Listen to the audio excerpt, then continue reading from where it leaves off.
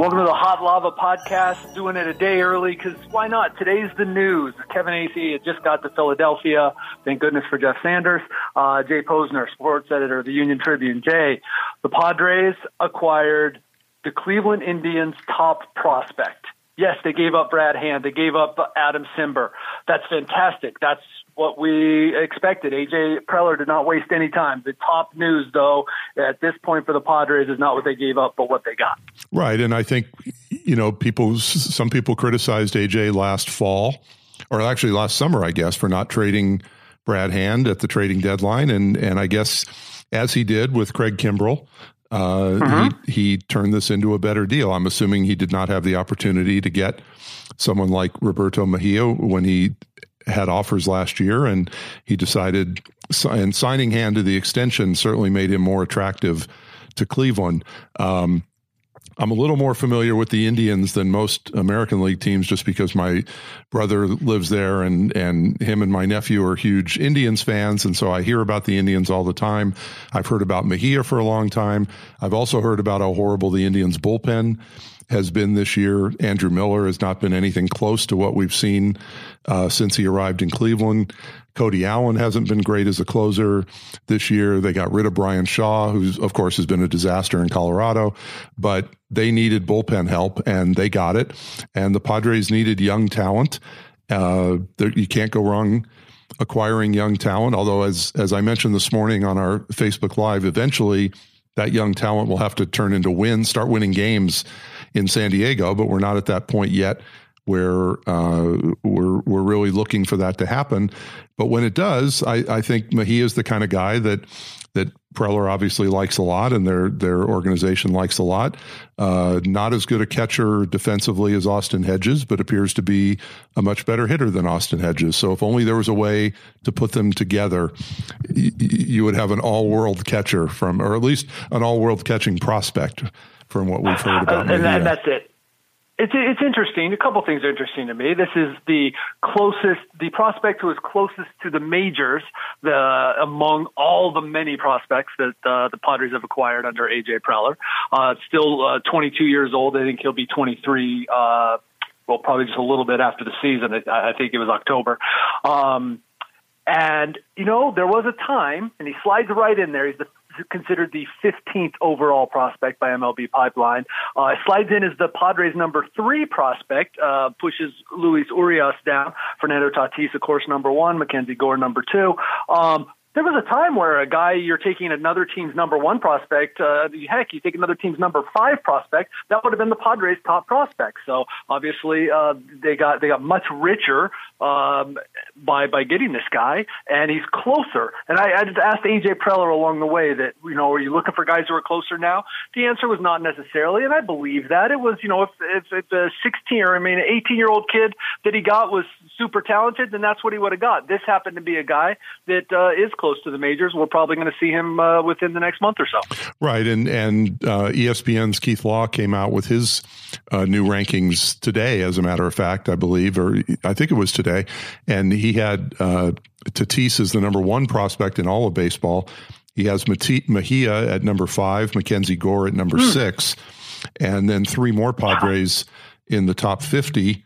And Baez at 51. So that's 7 in the top 51 for the Padres. So it appears that, at least among the people who do this for a living, I think MLB has the Padres with 10 of the top 100 prospects. So the people who do this all rate this farm system very highly.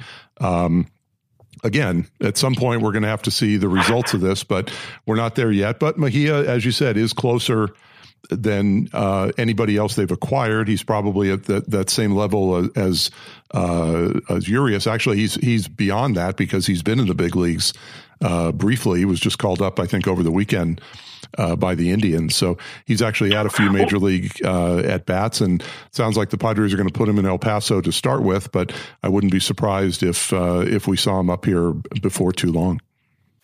Yeah, I mean, they're going to want to see, just like they're going to want to see their other top guys. They're at El Paso and a few in San Antonio. They're going to want to see what they can do at some point this year and going into the off season. Where look, I think that they're going to do more here in the next 12 days before the trade deadline. If people will meet what is obviously AJ Preller doesn't mess around, meet his asking price. But the offseason is going to be very busy.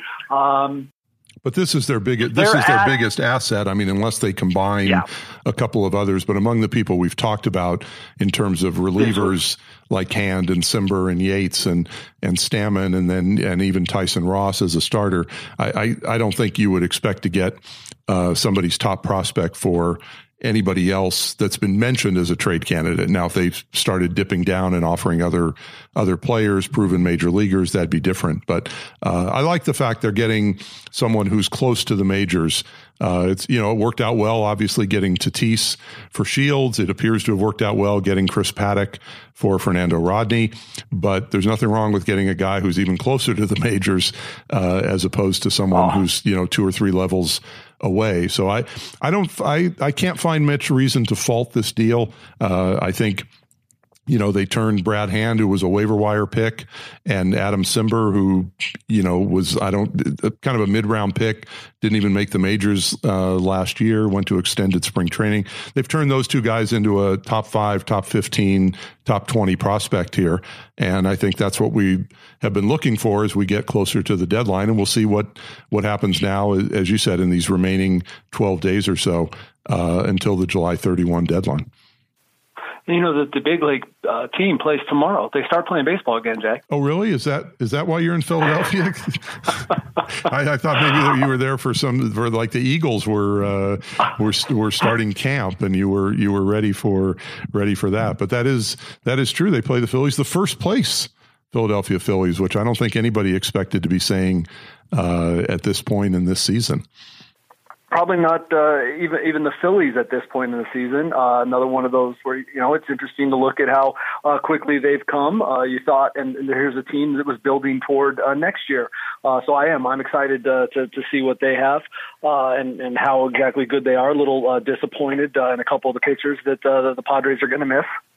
Yeah, it'd be nice probably not nice for the Padres, but nice for people watching the games to see someone like Aaron Nola. I believe he was a top 6, top 8 pick when he came out of LSU. He's got a 2.30 ERA this year. He's got 131 strikeouts already. He's been very good. Their rotation does not include him this weekend, but it does include Jake Arrieta, who is certainly no slouch. And so I think the Padres will have their work cut out for them as they do against most teams that they play. And, we saw the power of Rhys Hoskins at the Home Run Derby. Anybody who saw that had to be impressed with what Hoskins has done. He has 14 homers. Herrera has 16 homers. Carlos Santana has 14 homers. So as usual, the Phillies have hitters. Their ballpark is a hitter's ballpark. And the Padres who are we seeing, Kevin? We're seeing Clayton Richard in the first game. Clayton Richard, Luis Perdomo, Tyson Ross is the plan. And Luis Perdomo, obviously Jordan Lyles went last night. I haven't heard. It didn't go well statistically, but he's pitching on the moon in Albuquerque. He's there doing his thing. He went a couple innings and got shelled, just like Joey Lucchesi did the night before. But I think that the plan is that Jordan Lyles will be back next turn in the rotation, and that Joey will be back to pitch Monday against the Mets. So Luis Perdomo probably making his last start here. Well, I guess pending how he pitches, if the light bulb goes on and he has a good start, I would think they'd give him another one. But there's probably not a lot of reason for optimism in that. But you never know. No, you don't. And I don't know that. Yes, you're absolutely right. I got a little ahead of myself. The last 2 times, the guy has gotten shelled. It's not like you couldn't even come out afterward and say, hey, those guys found some holes. Luis Perdomo got hit hard, and that's been a problem. And I think that he's stagnating, and that there's other people that they want to see, and that's why I guess I'm getting ahead of myself. But you are absolutely correct. He could go shut down the Phillies, and then boy, do they have a conundrum. I'm looking for a lot of things. I mean, it's really the same thing as the first half, but of course you want to see, does Eric Hosmer have, he's generally better in the second half. Want to see, I don't think that that's at the top of the list, something I should have actually talked about first. I mean, Eric Hosmer is going to be fine, but all the same things we're looking at in the first half, what do the Padres do in the second half? Hunter Renfroe, Manuel Margot. Who knows how Austin Hedges, who's actually hitting really well, how does he respond to this? That'll be interesting. I was going to say that was one thing we didn't get to in the discussion about the trade today with Mejia is what does this mean for Austin Hedges? Mejia's played a little bit of outfield so far, but not not a lot, and he's considered that catching is his prime position. AJ Preller mentioned something today about you don't usually see these days the 130, 140 game catcher, so maybe they have in mind that they do some splitting. But I would think, and I'm sure you'll get more of this tomorrow when the Padres are available in Philadelphia, Andy Green, Austin Hedges, and ask them what does this mean for Austin Hedges? Is this? It seems like he's been, like with most of these guys, he's been put on notice here, but he's been put on notice with the temperature very hot.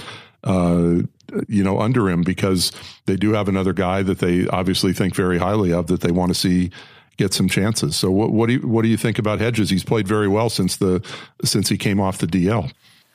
He certainly has, and I look forward to. I'm glad I didn't do anything with the last few times I've talked to him, and talking about some of the things that he has done in terms of just relaxing and concentrating on his defense. And I think Andy Green was very calculated in comments he had about Austin Hedges a couple weeks ago, just trying to take the pressure off of him and let him know, hey, you're going to be fine. And Austin Hedges sort of taking a breath, and lo and behold, at least he had a nice week hitting, right? Right, and then so much for not having the pressure on him anymore, right?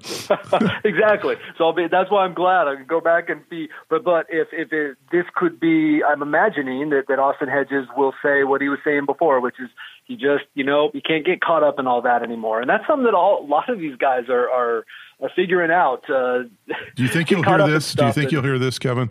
I can only worry about what I can control. Oh, without a doubt, we will hear that. And what's funny is like that has seemed to work for a few guys. So, all right, Austin, good luck to you. And absolutely, because the guy is an incredible defensive catcher. If he can be the player he has been, even close to it, the last, week and a half, then Austin Hedges has nothing to worry about. But evidently, the Padres are stacking it up there behind him. Right, and because Austin Allen's in Double-A with, I think, 18 home runs at this point. So, there's no shortage of talent right now at the catching position. But again, it's sort of unproven. I mean, Hedges is unproven as a hitter. Mejia is unproven at the big league level. Obviously, Allen's still at Double-A. So it appears to be talent there. But, we've said that about other positions as well. But there's nothing wrong with stacking up players at a position. I mean, guys don't work out. Guys get hurt. And you also, if everything goes well, you've got a great trade piece. That's the thing, and you are right to keep hammering it home that the guys we're talking about are prospects, and that, I mean, this game, unlike any other, really, I guess I'm not as familiar with hockey and juniors and how many of those guys make it, but this game, unlike any other that I've covered, it's a crapshoot. I hate to say that, but it's a crapshoot when you're talking about minor leaguers making it to the majors and actually being contributors to a championship team, not just a major league team even. But this, and I couldn't tell you apples to apples because obviously I wasn't covering the Astros, the Cubs, the Royals, or let's say the Dodgers and what they were able to do yesterday and what they were able to do last year because of all the prospects they have. I mean, that is a layer that AJ Preller, the rest of us are going, hey, how about you get to the playoffs first? But AJ Preller and his crew are thinking about that is there's no problem with having 5 catchers. Heck, not at all. There's no problem with having, 3 left-handed pitchers among the top, whatever it is, 51, prospects. Right. And, no problem with that. If we have to trade one, that's awesome to get our own Manny Machado in 2028. That'll be great. No, that's obviously the idea is that you want to be able to be in that position where you can start buying players at the trade deadline, just as long as they're not, to bring up a terrible memory involving the team they traded with today, as long as they're not Ryan Ludwig. But Yes, you hope that the kind of prospects we're talking about are more in line with them getting a Machado at the deadline, and that they are actually in the enviable position that the Dodgers are in. Right, and that they get the Corey Kluber instead of giving him up. That sort of deal. So, yeah. So okay. Hey. Awesome. I'm glad that AJ Preller struck quick. He certainly has done that in the past and said he would this time if it came up. And obviously the Indians needed the help. I'm very happy for Adam Cimber. You know, it was my first year here back on baseball, and it might as well have been, you know, a lifetime ago that I was on it. And as I've tried to get to know people, a name that has come up among other coaches is Adam Cimber guy. I mean, they were super impressed with him, and it's such a great backstory that, you know, that's awesome. That I'm glad he gets to go to a contender, and quite honestly, I can say this now because he's not on the team that I cover. I really hope he does well. Right? No, I don't think there's any reason to root against a guy like that. And since I do root for the Indians, as you know, from afar, I hope both those guys go on and do well. And of course, you know, as people in San Diego, you hope that Mejia is everything that he's been billed to see, and we'll keep an eye on the next 12 days, and hopefully the next trade will not come while you're 35,000 feet above the United States. But Jeff did do a great job filling in, so as long as you're both not unavailable, then we'll all be okay. Couldn't be more grateful. And the truth is, I don't get on a plane now for 21 more days. I'm driving and taking the train around the East Coast and the Midwest to cover this team, and go to Cooperstown, which is where AJ Preller will be at the trade deadline. Right. Yeah, we'll look forward to that. We've got several stories lined up for next week from you and Jeff and Bryce Miller, and Tom Krasovic wants to write something. So we'll have lots of stuff on Trevor, and who knows, we'll have 2 or 3 more trades by then. You never know. Fantastic. All right, Jay, talk to you later. Kevin, have a great weekend. We will talk to you on Monday from New York City. Flushing. Okay. There ya.